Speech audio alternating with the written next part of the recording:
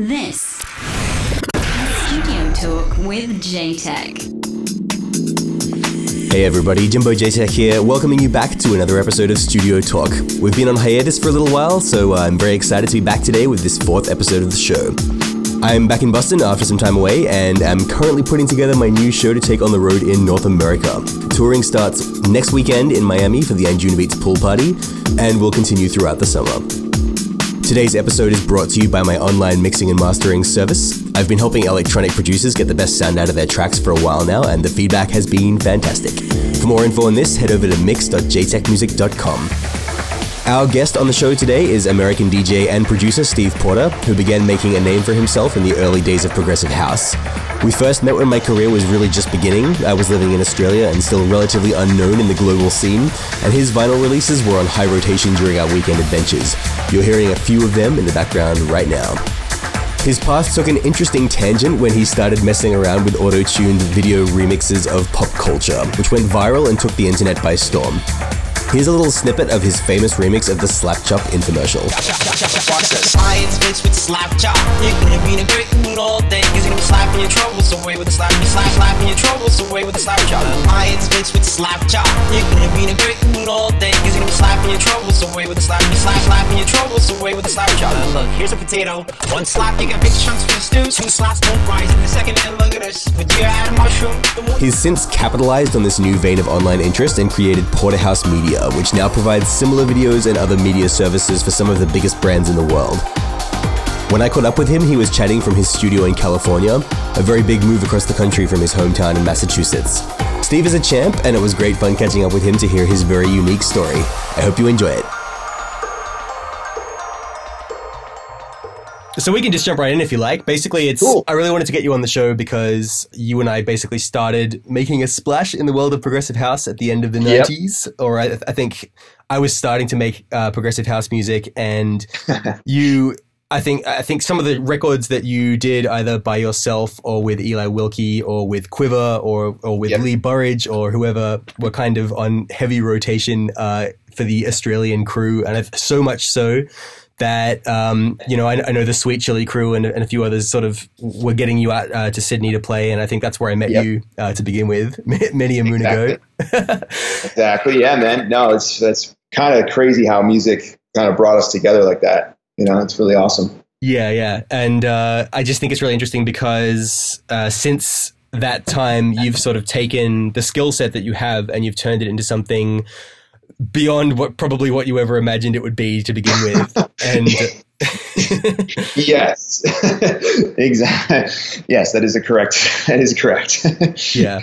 And I've sort of been following your story the whole time, and very excited to hear that you're sort of making more electronic music as well. And I'm also really keen to hear just how things have been going for you lately. So firstly, I wanted to sort of ask you about the sort of transition that America has made with dance music. America is sort of a very a focus for me at the moment in terms of what's really popular here and where it's all been heading. So I think, you and I were sort of tapped into a vein of pure progressive house back sort of around the turn of the century. It was all about cheeky underground club shows and 12-inch vinyl pressings. And I'm just interested to hear your take on the wave of mainstream EDM that's hit the USA. Did you ever feel inclined to be involved in that world? And what sort of made you get into this kind of music in the first place?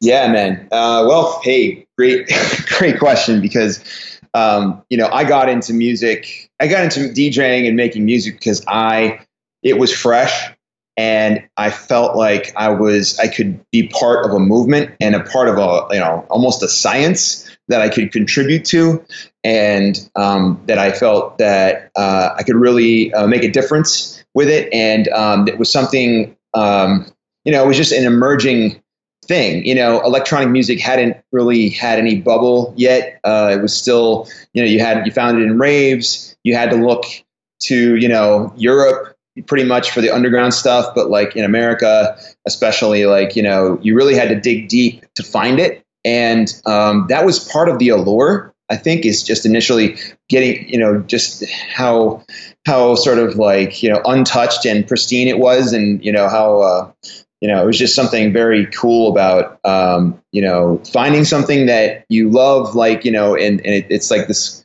cool little niche that you also feel like you can contribute to in a creative way and push the science of the music forward, through, cheeky club records, through, collaborations, through, getting your tracks to, prominent DJs and having them play it out. And it was like, there was just a very cool, like, inroads there that I was drawn to creatively, between, mixing music, as a DJ, mixing music and blending and making really cool mixes as a DJ, but also creating the music that went, when in those mixes. And that's sort of like, what drew me to it initially.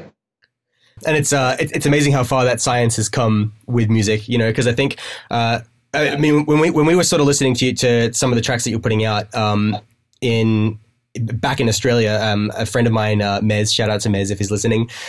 He was a reviewer for a progressive house website, and he had this kind of T1 connection at his work, which was like a broadband connection was basically unheard of back then. Right. And he was just getting all these amazing progressive house records through on promo all the time. And he had a CDJ. It was like just when people were starting to play to DJ with CDs, and people were still laughing at the idea of doing that. And you had some releases on like Little Mountain, on Chris Fortier's label Fade. And we were just sort of spinning these all the time.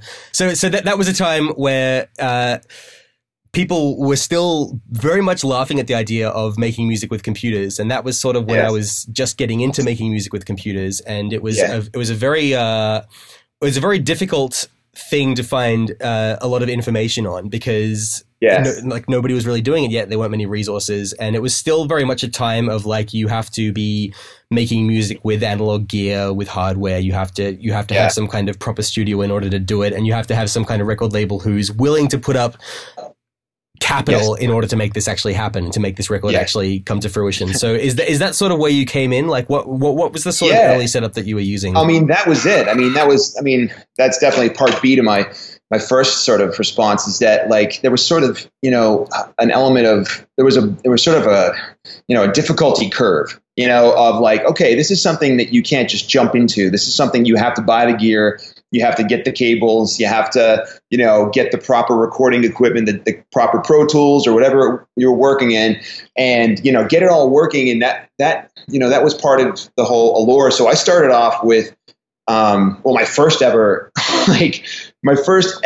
production program was called Player Pro. It had the vertical timeline, like from top to bottom. It was so bass backwards, but it used like proprietary sound bites. But I made music in this Player Pro software that I downloaded for free off the internet back in like 1996. And then, got good enough with that where I was like, hey, literally, I'm like a kid. I'm like, hey, Mom, like I need something for Christmas. And so my mom got me a 16-track Pro Tools system, and started with Pro Tools. I started with an MC505 Groovebox, which like around 1997, which, is an all-in-one Roland piece. And then honestly, the rest of it was very much a combination of a lot of sampling. I sampled a lot of records, so like the record pools that I was part of, like if I couldn't, my Groovebox didn't have the kick drums that I wanted. So I would just sample, like a breeder kick drum, or I would sample like kick drums from like, okay, that they have a good compressor and that sounds like a good kick, and I'm going to sample that and put it in my record. And so I sampled the shit out of everything, and, grimy vinyl samples in my like early digital Pro Tools tracks, which honestly created a really cool, like there was a really cool color to it. And outside of the sampling and the Pro Tools, I had a Supernova. I still have it, a Novation Supernova. That's pretty much it, man. I have a JP 8080 that I messed with a lot. That was sort of my early setup, and then things evolved from there. Ever since that time, you've been known for a certain kind of like funky bass line driven progressive house style. Yeah. When I was looking at your Discogs today to sort of like refresh my memory on some of the records that we've been listening to over the years, I saw I saw a comment from a guy named Webby from 2005, which says he is also a very good DJ that never seems to miss a beat. And just to make the story around him even more twisted, he seems to have a very strange sexual dance whenever he is mixing. That's awesome. That's so funny, man. I know that's got to be the humping of the mixer. That's got to be the humping of the mixer. And that's my friend's fault. It was my friend Bonds. He does that, and I kind of picked up on it. And so like this like gyrating of like basically fucking the mixer. Yeah, that's where that must be coming from. Yeah. But yeah, so I have great sort of memories of that time, and obviously that is quite a long time ago now, and the world has very much changed a lot since then. Yeah, it definitely has. So Steve Jobs once said it's all about connecting the dots. He had he minored in calligraphy in college, and he says that he credits that for the reason that Mac OS went on to have like really good fonts and really smooth, attractive looking fonts. When did you realize that you could combine the worlds of remix production and mainstream media? And just for a bit of background, people, Steve has basically championed his own company, Porterhouse Media, which has essentially remixed America. I think it's the best way to put it. From the website, it says Steve Porter has been credited with bringing the remix mashup to the mainstream, and you've obviously worked with some of the biggest brands and media outlets in the world. You've had TV appearances, you've won a couple of Webby Awards, and even been nominated for a Daytime Emmy. So it's come a long way. How did this all begin? Yeah, man. I mean, I'll rewind a little bit just so I can tell you the ramp up to it. And it was basically, the trials and tribulations of a touring DJ who had no stop button. And essentially, things really kind of blew up, and I was touring everywhere all around the world, from the MySpace days all the way up to the beginning of the Facebook days. And, I hit around, it was basically, I want to say 2008, 2009, I was starting to hit a wall. I was getting burnt out, and I had just moved back up to Western Massachusetts from New York City to be closer to my mom and be closer to my friends. It was sort of a bold move, but at that time, something sort of just like switched for me, and I was like, man, I want to stop this recycle, this like sort of spin cycle that I'm in right now, where, nothing is inspiring. Nothing is, I feel like I've done everything before. I've painted with these colors before. It wasn't necessarily the healthiest mindset at the time. I wish I had it was just a very human moment for me. And, during that process, I started like doing something different, and I was like, screw it. Like, I'm going to just like do something different, but in the same sort of skill sets that I already had. And that was remixing video, with no direction, nobody telling me to do it. I was just literally fucking around. And, so I started, we were just, the couple infomercials that were on TV, I just started remixing like everything, and just for fun, no money, I still had gigs, plenty of gigs around the world happening, but I was doing that, as this weird like new sub hobby, wherever I was. And so I just kept on doing it, putting stuff on YouTube, and eventually, within about a year, less than a year, it was like 9 months, I started hitting some pretty big view counts on some of these videos. And then one in particular was this like slap chop thing that I put up, and it went mega viral. And I had never experienced anything viral like that before, because as you know, and many people from old school, it used to be a slow build. You used to have to work to get up the ladder. Okay, you got to release, you got to know this person, and you kind of made your way up the corporate ladder in the DJ world up to that point. But, this was the first time when like the corporate ladder of the DJ world was annihilated by the viral activity like this. So, within a week of releasing the Slap Chop remix, I was on national news talking about it, like just like what is going on right now. It's total shock to my system. And then of course I'm just like, well, I'm just gonna keep working on these. And I put out a sports one, and that became really big in the sports world. I got calls from all the major sports, television stations in the US. And, it all kind of like exploded. And so within a year of starting to put out those video remixes, I was producing commercials for the NBA, the national televised commercials for the NBA, from 2000, fall of 2009 to the end of the finals in 2010. And by that time, I was done with those commercials, which was a super major project of living in San Francisco and working on spots with a major ad agency.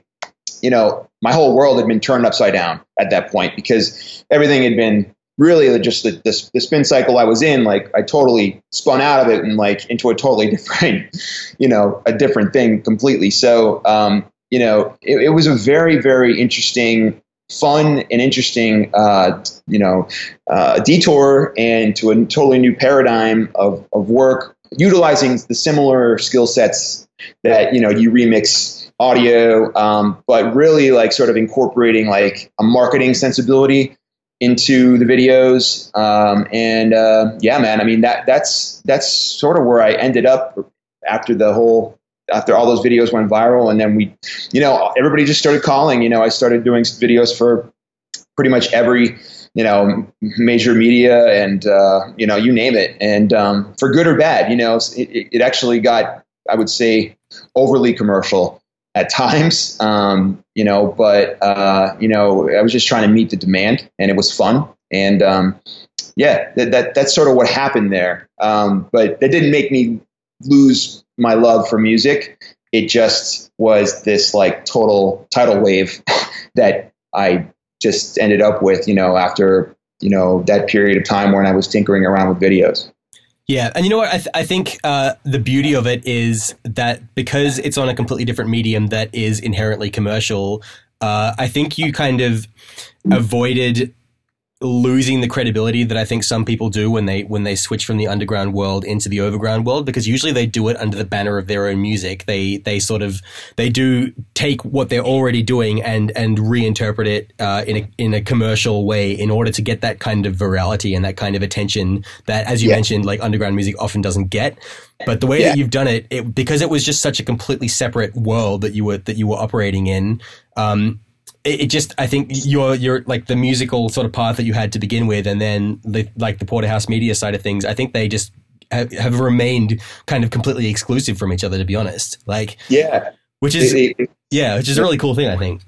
I agree. I definitely agree, man. Yeah, it's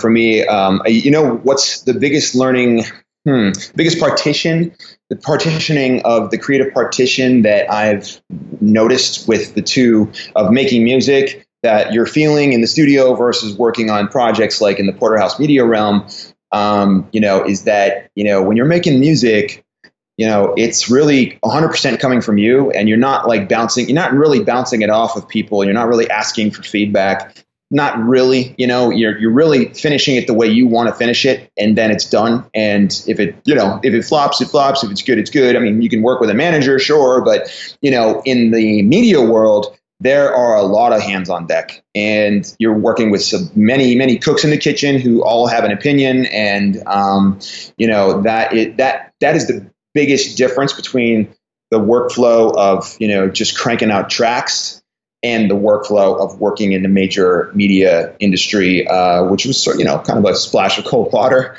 when I first got into it. So, tell us a little bit about your approach for doing like a mashup remix, and what sort of I mean, you were just mentioning a little briefly then, but what sort of difficulties do you face doing this kind of thing, and what sort of challenges do you encounter when you are working with the corporate world? Yeah, man. I mean, I've been doing them long enough where I've also like overthought them as well, and put way too much, my thought process has been too refined on these. And, I think the number one thing on these remix mashups, with video and all sorts of sound bites, the number one most important thing is to try to keep it pretty entertaining and or catchy. And that's very easy to lose sight of when there's a lot of editorial stuff to fit into it. And not every commercial is going to be catchy. So what I've found is that there's been a huge spectrum of, what is considered good and what is considered effective as far as the style of syncopated remix media that we have and I have put out there. Some of it is extremely catchy. Some of it is barely catchy, but it gets the message across. So initially when we start a project, or I start a project on my own with Porterhouse, essentially I try to obviously just get the full criteria of what is the top line for this video. Am I working, if I'm working with a brand, if it's, a cereal, do they want to have a certain, hot button word fit in there?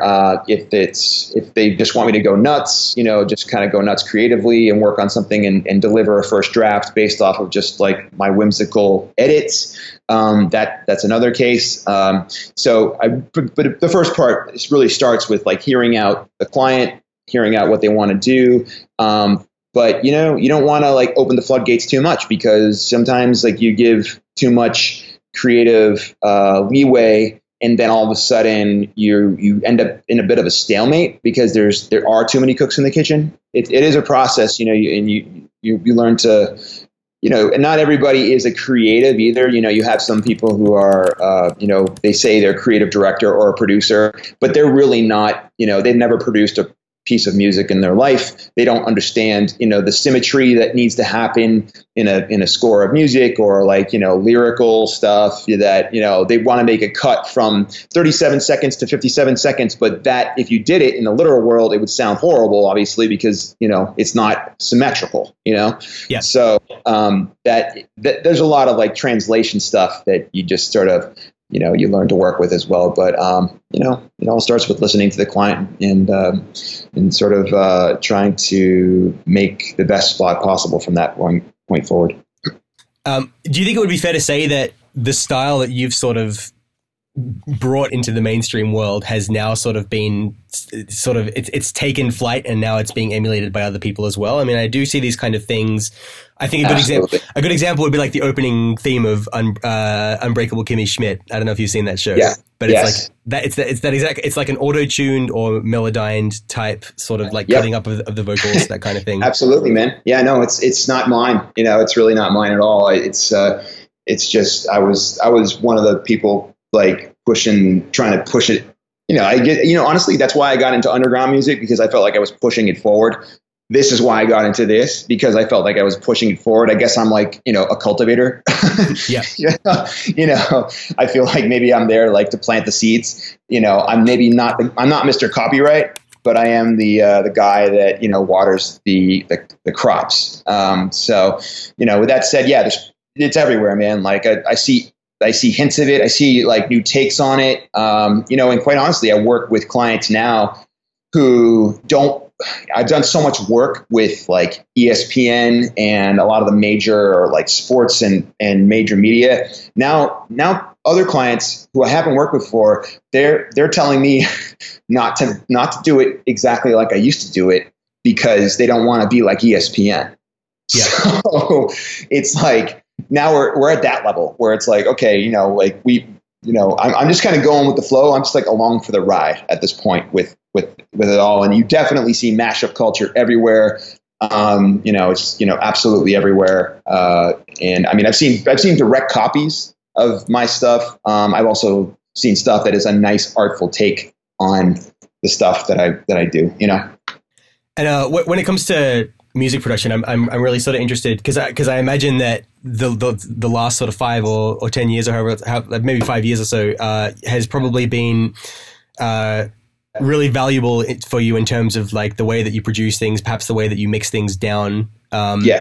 So I'd be really interested to know what advice you would give to the pre slap chop Steve Porter, or perhaps a better way of asking that question is if you're sort of looking to make some more electronic music now, what do you think the difference will be between what you were doing back then and now, based on what you've learned since then?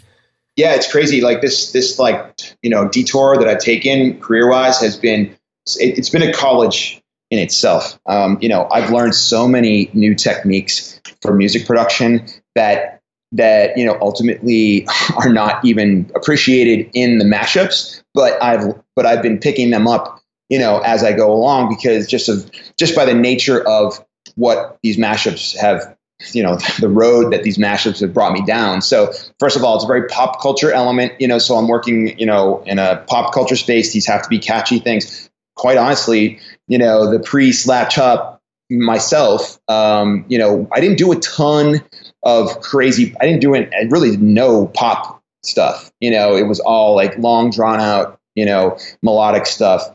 So that was number one, just sort of like the crash course in mainstream, like pop format of stuff. It's not necessarily, stuff I love, I like it, but at the same time, just a crash course in how to format a really potent pop song would be one. As far as becoming sort of a master at Ableton Live, I think that's sort of what happened with the mashup stuff. I was sort of a novice with Ableton. I had just left Pro Tools in 2007, and then I was getting to know Ableton, and it was an ugly process. It was a very ugly process because the two programs were quite different at that time, and they may still be. I haven't looked at the comparison, but becoming a very, very good with Ableton Live has been the next thing, where just knowing, how to do basically, everything in the program, but 3 different ways to do it, in that level. I guess sort of like ninja style, kind of a ninja. So that's another element. Those are things that I would bring back to, making music now. There's just been a lot of observations, because I've been, during this time of doing Porterhouse Media work, we've also seen EDM blow up, and the sort of purification of electronic music,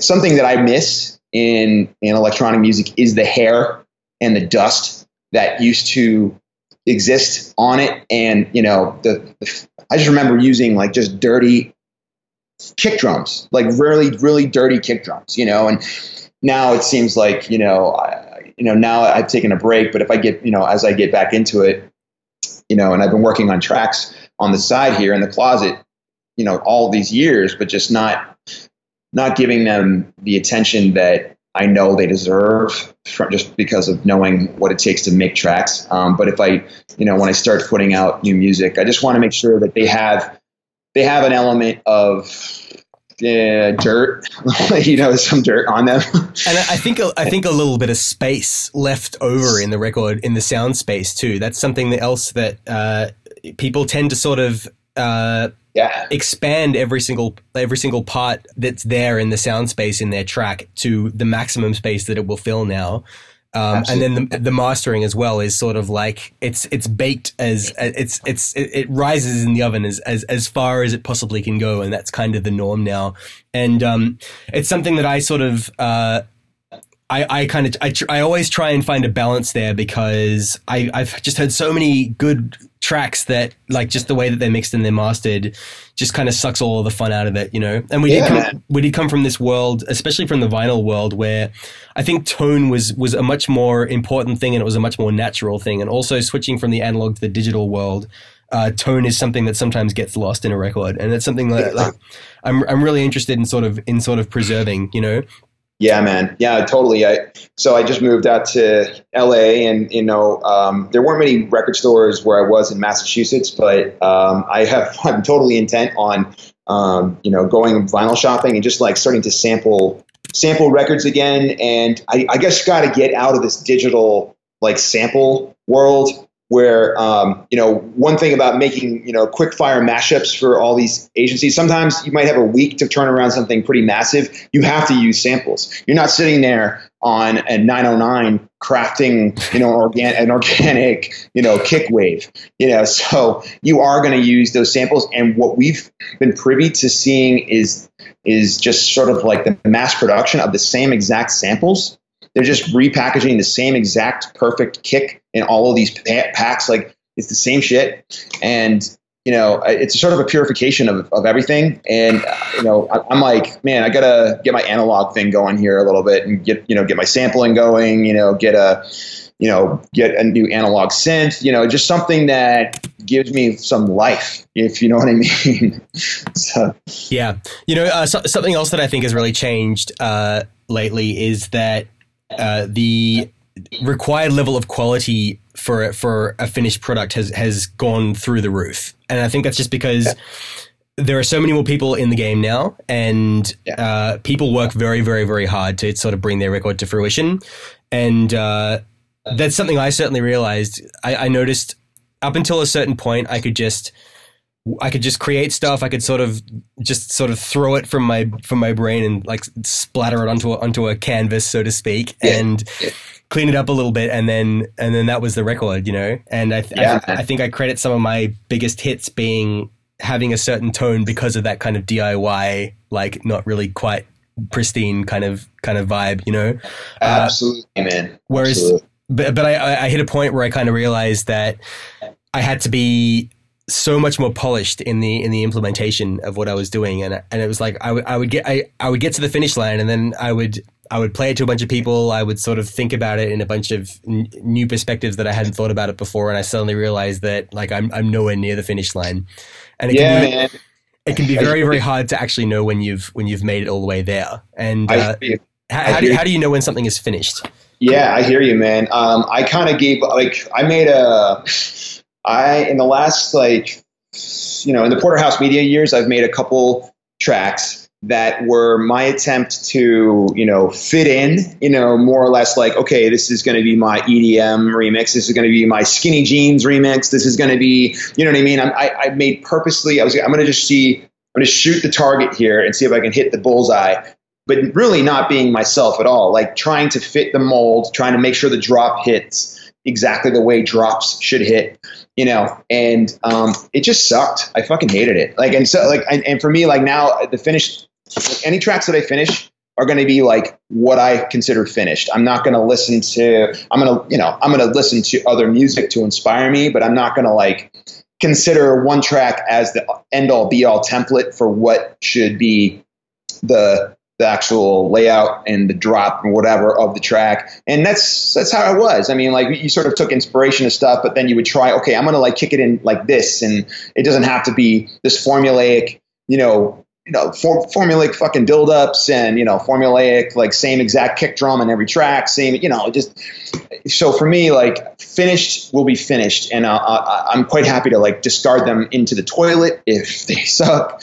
But I think that's my biggest takeaway is when I tried to be somebody that I wasn't, and I tried to make, I made a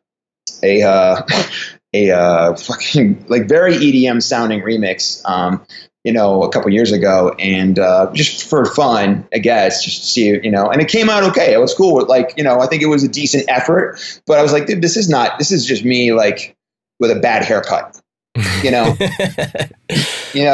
This is me wearing like skinny jeans that are like, sucking my balls up to my, you know what I mean? So I just, finishing to me has to just come from you like 110%. You have to be done with it and not like worried about like, the formula of things as much. Granted, I mean, what you said about the quality, I think is very important, in the sense that there is a standard of quality, but, people are so, I think, so intelligent when it comes to authenticity of things. And when they can tell when something's like, okay, that's legit, that's authentically you, that's authentic from beginning to end, and it doesn't sound like you're trying to be somebody else, and I think that's for me the biggest takeaway of like how I want to finish music now. Is just like, I don't want to sound like I'm finishing it for somebody else. I want to sound like it, okay, like I took this from beginning to end, just like I used to do it, and finished it. And now you see either the ugliness of me, or you see the beauty of me, whatever it is. So that's sort of my epiphany on that. And I think you're in a good place because you have like a quality stream and a quantity stream in that sense. You know, you do have this kind of project that is all about, you know, gathering as much attention as possible and being really overt and over the top. And maybe that actually gives you a bit more space to do your own thing with your own music, you know? Yeah. I mean, there's definitely a huge contrast there, and things that I don't want to ever take from, you know, spitting out a viral mashup that gets 1 million hits in a day. There are, you know, it's kind of a mind fuck, really, because like those are the kind of numbers that you would love on your track. You know, you would love 1 million hits on your track. Anybody would, I think, at this juncture. But you know, that's sort of there's a lot of things that I don't like about how rushed it is, and that's a different talk show. I mean, I think we're in an era where like low effort gains are very, that you can get very high gains on low effort. Yep. And you know, and that is in music and that is in media, and it's disturbing to me a little bit because, you know, it's sort of made the high effort stuff a lot more risky. You know, in that sense, which I hate that. You know, I love being able to put a lot of effort into something and be like, okay, this is my big effort, and you know, I'm very proud of this. You know, but there's been other situations where you know, I've done something overnight and I put it up the next morning, and it just like got millions of hits, and I'm like, man, like, you know, I'd be lucky if I got 500 listens on a new track right now. So, yeah, I think it's funny you mention that because so whenever I go back to Australia, I always try to write stupid music with my friends, and we've got like 4 whole albums of like terribly awesome stupid music. That's awesome. And, I love that. I feel like they are some of the catchiest tracks that I've ever written, and some of the most like effortless, and were the subject material not quite so specific to like my group of friends, it would probably do better on the internet than like anything else that I actually sort of put out. I mean, dude, it probably will. I mean, you should release that stuff. I would bet that people will be like, dude, this is what were you sitting on this for? I also sing in a lot of the tracks, which is something that I don't usually do. So, you know, hey man, it's never too late to come out on the singer stuff. Yeah. I know that's exactly what my fans want, right? They want me to just like write a new record, and then suddenly I'm just like bursting into song all of a sudden. They want the hot mess. Totally. They want. I mean, that's true though. They want everything, and I've thought about that, like from a production level. Like, should I just, you know, you see Deadmau5 do that. There's like a very inclusive, like, here's like beta test 1 of this track. I'm just messing with this, and I've always been superstitious with that. Like, should I like, you know, invite people and watch, I mean, my boxer shorts and like have like a live stream, and I'm working, you know, all stinky in my studio, you know, do they want to see that? You know, I think a lot of people would be at certain junctures would be very interested to see like the, you know, the raw version of, you know, some of the raw tracks you've made, the raw version of whatever. And it's a, you know, it's that kind of all inclusive world now I think we're living in. Yeah. I mean, yeah, I'd certainly be. Well, I for one would definitely also be very keen to hear what you've been chipping away at in the closet over all these years. And I'm picturing you like in this dark like closet in your house, like quietly producing progressive house or whatever it is you've been making. You know, it is, man. I have about, you know, I have a big chunk of music, man, that I've been working on in the last. It's not my style to be sitting on so much stuff, but I just know that.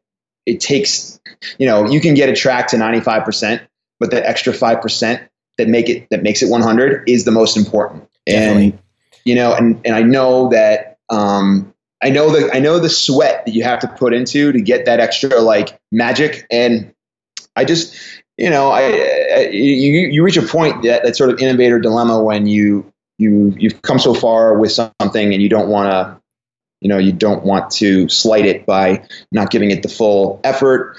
And so, you know, my studio creations right now, I have a bunch, you know, I just don't know, you know, I think my plan is, I'm sitting on a lot of shit. I don't necessarily know what boxes it fits into. I think my best option is basically to just put out like a mix album of all the shit and be like, and I'm just going to call it like whatever, lost years, like, I need to get this stuff into the toilet and then move on, and I would be perfectly happy for people to be like, wow, that is a weird track. That track sounds like everything you made before. I'm cool with all that stuff. I think it would be healthy for me to get it out. And so I've been thinking about more or less just creating like a mix album, sort of a tattered and bruised version of like something I did. I made this one called Homegrown back in 2004, a little mix album of my own stuff. This would be sort of like a tattered and bruised version of it. But, I just don't like sitting on music because it's just like, why not? Why is it not? It doesn't do any, it's just sitting there on my hard drive, so we'll see. We'll see how I decide to mix it all together and get it out there. Well, something I just did, I actually just did something very, very, very similar to what you're talking about, because it's criminal how much unfinished music I have. And some of it is like 99% finished. This is the stupidest thing. So what I actually did because I have a monthly podcast, in addition to this one, like a music podcast. And right. Basically for my hour of the show, we usually have a guest mixer in the second half as well. And for my hour, it was just all unreleased tunes of mine that I was trying to figure out what to do with. And I was like, just give us like some feedback in the comments, like let us know which ones are doing it for you, and we'll release like a handful of them. So we're going to release like probably 3 or 4 of those tracks. It was actually what surprised me was that it was actually quite hard to discern which ones we should use, because on every single track somebody was like, yes, this is the one that I like, you should release this one, So I think if you have a bunch of music that you can tie up into a nice little package like that and put out, you should definitely do it, because like that'll be like a really, like for the people who have been following your music, that'll be like a really valuable thing. Man. I think it's a big step in the right direction for like your own music as well, No doubt, man. I think for me, it makes the most sense just on so many levels to do it that way. I just sort of like batch release it all. Just because, it seems like, it's sort of an all or nothing scenario when it comes to people's attention spans. For me to just sit there and try to like put an emphasis on one track is too much for me right now. I think I would have to create sort of a Netflix experience. Okay, this is from start to finish. This is like, my portfolio, my sound from the last, that I've unreleased tracks that I never put out, blah, blah, blah. Like, I think people are looking for that, like, sort of escapism experience that they get from Netflix, that they get from, it's pretty much, the long play experience, it's something that's like totally original that they can, if they're into, they can escape into, and it's totally unique, and I think that idea inspires me the most, as far as like just getting the stuff I've been working on out. Yeah, I think a really good example of that is like the Dead Mouse at Play compilations, because if you listen to those, that's basically exactly what they are. They're like tunes from his archive, from his project folder or whatever, and they're definitely they don't grab you anywhere near as much as like the big hits that is put out. Like they're much more experimental in nature. They're much more simple usually. They're sort of musical like sketches sometimes rather than these, and so I think there is definitely a place in the world for that kind of thing, and like the way you describe it as like a Netflix style experience is actually a really good way to put it, I think. Yeah, man. I'm always thinking about like what is the attention span? Where are people's attention spans? And they're in politics. Politics is pretty much owning the day. But then you have Netflix, which is the binge watching attention span thing that I think about that. It's like Netflix is like the new DJ mix. In a sense, like, there's so many millions of people that are like tuning into this like visual. It's an episode. It's episodic. There's 1 through 12 or whatever. But to me, it's like it's kind of like this is like the new sit down on the couch and listen to the DJ mix thing that we used to do a lot more in the late 90s when we were smoking weed and sitting on the couch. Yeah. That behavior isn't as popular as it used to be. But when I think about that, how people are, you see people on every, Facebook, all over internet, they're just talking about how they're binge watching Netflix. And that really is where the attention span the majority of that long form attention span has gone, and it gets you thinking, like maybe there's a new paradigm there for all music producers to keep evolving their album concepts to be part of these all-encompassing shows. Obviously that's what scores are for, but it gets me thinking about that a little bit. Just finding the place for music. I know music has, the place for music has evolved, but finding those little avenues and stuff for music that for the long play stuff. I think if people are into an original idea and it's an escape for them, there's a real value for them in that. What's also interesting is because I'm I'm nuts about progressive house. I always have been. I've always been this guy who's like got his like feet dug into the sand with this like progressive house flag, and I'm like, I'm not going to let anybody blow me away. Like I'm going to stay here with this. I'm going to stay here with this like real prog flag or whatever it is, and yes. But like that said, and there have definitely been times where I've been like, all right, and here's like a record with like a poppy vocal, and people have been like, boo, like every now and then. Like, so I think now I've earned myself the right to sort of experiment a bit with my own sound, and I don't necessarily have to be like so like squarely pigeonholed into this progressive house box. But what I've found really interesting is that there's actually starting to be more room for that again. We just went through like the biggest kind of like prog recession over like the last few years, just because it just wasn't finding a place in the world. It didn't have a platform like so many other sort of subgenres of music did. And that's actually really changing now. And it's sort of partly to do with Spotify, and even like Beatport have started like funneling all of the commercial music away from the progressive house section of Beatport and putting it into like commercial dance or big room, which is something that people have been lobbying for a while. And what you are starting to see is my buddy Matt Fax from France, who is he's releasing these records that are like very reminiscent of the kind of that golden era of prog. They're really chunky, they're really nicely produced, they like play back nicely on a home stereo, and they go down great on a dance floor, and they are getting like 1.5 million hits on Spotify, and there is starting to be room for this kind of much more attention being paid to this music purely based on the sort of the quality of without having to necessarily have like a big gimmick in the music itself or something like that. Yeah, man. Yeah, it totally. I'm looking at my folders here. I have 4 Matt Fax tracks right here in my music. Like I've DJ'd like 8 gigs this year, and like I'm still like I have my ear to the ground. I have a couple of Matt Fax tracks here, so that's cool. Yeah, really cool. Yeah, yeah, man. And I think he's actually a really good example of the new breed of underground music producers who are writing the kind of stuff that's going to find its way into lots of people's sets. And I just think it's kind of an exciting time, I think, because I really do feel like this kind of music, it's the next. I feel like commercial dance and EDM and all that kind of stuff is kind of like a gateway into all these other different kinds of worlds in music, and we underground music nerds need to sort of like be the gatekeepers of this kind of music and sort of and show people like the best sides of it. So that's what I've always been trying to do.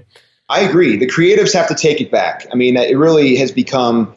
I feel like the electronic music scene has become, it's like America has done this to everything. They basically add high fructose corn syrup and, take out the quality ingredients, and they Americanify the whole thing. And, the creatives, the real like dorks and nerds and creatives have to take it back, and basically, it becomes more of a craft business again. Yep. And I'm trying to, there's so many like, analogies, but like, the craft beer business. I mean, that's kind of really blowing up, it's already blown up, but like, that was, that's sort of the craftsmen, the craft beer, they took the industry back, now Budweiser's not cool anymore. Yeah. So, I think there's an element of that.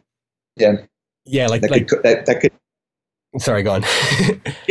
No, that's an element I think that could definitely like rear its, an element that could push forward as far as like, as this EDM bubble bursts. Yeah. And it's funny you say that, because I also do feel like it can be so hard to choose what beer to buy in the States nowadays, because you sort of like you go to the beer section and you are bombarded with like so many of the most like colorful and like well designed and like, you know, like witty named beers that you like, beer labels that you've ever seen in your entire life, and you would need to spend your whole life like trying them all before you could really actually like discern which ones are the best ones. And so maybe EDM is like that as well, you know. Yeah, definitely. Yeah, the curation of things is really, that's its own talk show as well. It's just like, obviously Beatport finally deciding to like, attempt to curate things a bit more according to the root of a certain sound. I think it's valid and good, but it's tough because like, there's so much, especially, I mean, craft beer, that maybe it's not many, there's not as many people making craft beer as there are kids making tracks. And, sometimes like, I'm wondering like, how does Beatport win that curation war of, it almost seems a little unwinnable in the sense that like, all the genres are, kind of cross pollinating, so it seems, that'll, I think it'll be a fluid situation of how the curation, continues to evolve. If they're going to make more genres, or they're going to just like reduce the genres, or how are they going to seed and feed, the new records as they come out? Yeah. And we were sort of talking about this on previous shows that it's not necessarily always such a democratic system either. Because we do have these complex kind of internet systems upon which everything is based, that can be manipulated and can be tweaked and all that kind of thing. It can also be very hard to actually sort of tell like what the quality content is as well. So that's something I hope we sort of tackle over the next few years as well, is and I think that's going to be in the hands of the users. It's going to be like in the hands of Spotify users, and I think people, I guess the difference nowadays is that people can actually give much more feedback on how much they're enjoying the content they're accessing. People like and unlike things, people favorite things on Spotify. So we have some more metrics now of like what's quality and what's enjoyable. But I'm very excited for where it goes from here, because with something that the EDM kind of like bubble or the EDM gold rush kind of has given us is it's shown us just how far we can take the production quality and the not just of tracks, but also of events and you sort of saying that America has this sort of effect on everything it touches. I think it also serves to maximize things beyond where they've ever gone before. And so that's something that I really hope to see for underground music as well, is just to see it become more sustainable and more viable for people, for the millions of people who are doing it now. Big time. And I think like there's plenty more to come in terms of new technologies, and I can see kids like 10 years or 15 years from now putting on big shows like in the virtual world, and everyone's got like Oculus Rifts like on their like glued to their faces, and nobody actually goes out of the house like nobody stays up past their bedtime because they can just do it at home on the couch at like 8 PM. I mean, you were already at that point where they do the silent headphone parties. So definitely. It's going to be interesting. I think the EDM thing, the explosion of EDM in America, it really polarized everything. The underground stuff certainly didn't necessarily get any weaker, but it just became like, it was either you're going to Burning Man and you're doing underground, or like you're like full on EDM, and there wasn't a whole lot in the middle. Yeah. And, I mean, sort of like that was sort of the conundrum that I faced, because I was sort of in the middle, and I was sort of birthed from, Sander and Sasha, like bringing me on tour and like, kind of, and, creating a sort of a niche for myself in the middle that wasn't commercial, but it wasn't super like low V-neck minimal either, and so there I was, I was just me, and, that when like, hipster sound came, and then when EDM came, I'm like, wow, like I don't I don't know if I like this lunch cafeteria. I can't find a place to sit. So, Totally. I think that'll probably fill in a bit more as the creatives start to like, the crafts people come back in, and more of the middle will fill in, I think. Yeah, for sure. Well, mate, it's been great to hear your voice again after all these years. It's been quite a while, and yours too, definitely. I think I've always had you on Facebook, and so I've always been sort of like staying up to date with all the latest stuff you guys have been putting out, and it's just mind blowing, like how where it's gone. That's cool. That's awesome, man. Yeah, definitely. Maybe sometime we can trade some song stems and work on a track or something. That'd be fun. That'd be great. And yeah, I would definitely love to hear the stuff that you've been working on over those years as well. Yeah, I'll have you sign an NDA. So no, it's fine. I'll do a mashup remix of it. Nice. There you go. Yeah. Sounds good. Awesome, man. Just lastly, where can people check you out on the internet and your websites and things like that? Yeah, definitely. So, Porterhouse Media, porterhousemedia.com is, more or less the website for all the mashup work that we do. That's pretty findable on YouTube and Google and around. But as far as myself goes, I just launched a new website. Haven't necessarily put a lot of things up there yet, but djsteveporter.com is my same old website. And I plan on, as we chatted about earlier, just putting out some new tracks, maybe an album of unreleased stuff, and just getting the engine going. I'm here in LA, and I'm here to collaborate with people and kind of go back to my roots a little bit. For sure. Cool. Well, DJ Steve Porter, thank you very much for your time. It's been a blast, and perhaps we'll get you back on the show further down the line and see how it all panned out. Sounds good, Jimbo. Thanks a lot, man. Awesome, man. Have a good one. All right. See you. Bye. That wraps it up for my chat with Steve. I hope there were some cool takeaways and insights for all of you listening out there. Before we go, here's a little preview of the title track from my forthcoming EP on Anjudabeats. It's called Show You, featuring the vocals of Tommy Murphy, and it's out next week. There's also a Jaytech club mix of this track on the way. I'll be unveiling that in my Anjudabeats Worldwide mix this Sunday. And the stars are open wide.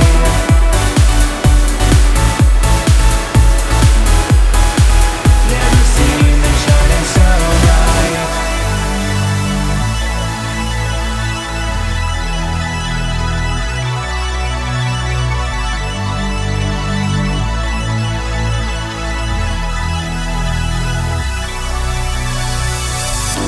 And we'll be running forever, cutting through the back streets, screaming like a heartbeat now. And if I could say it all over, wouldn't really matter, damage is done now. I tried to tell you in my own words, messages of love that could never be heard, could never be heard.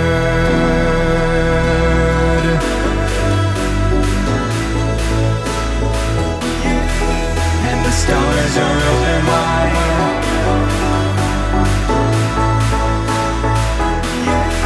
Never seen them shining so bright. And the stars are open wide.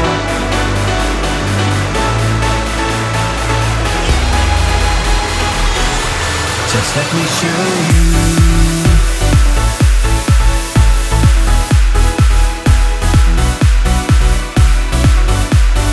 Thanks for tuning in, everybody. Don't forget you can listen back to this show at jtechmusic.com/Studio Talk. See you next time.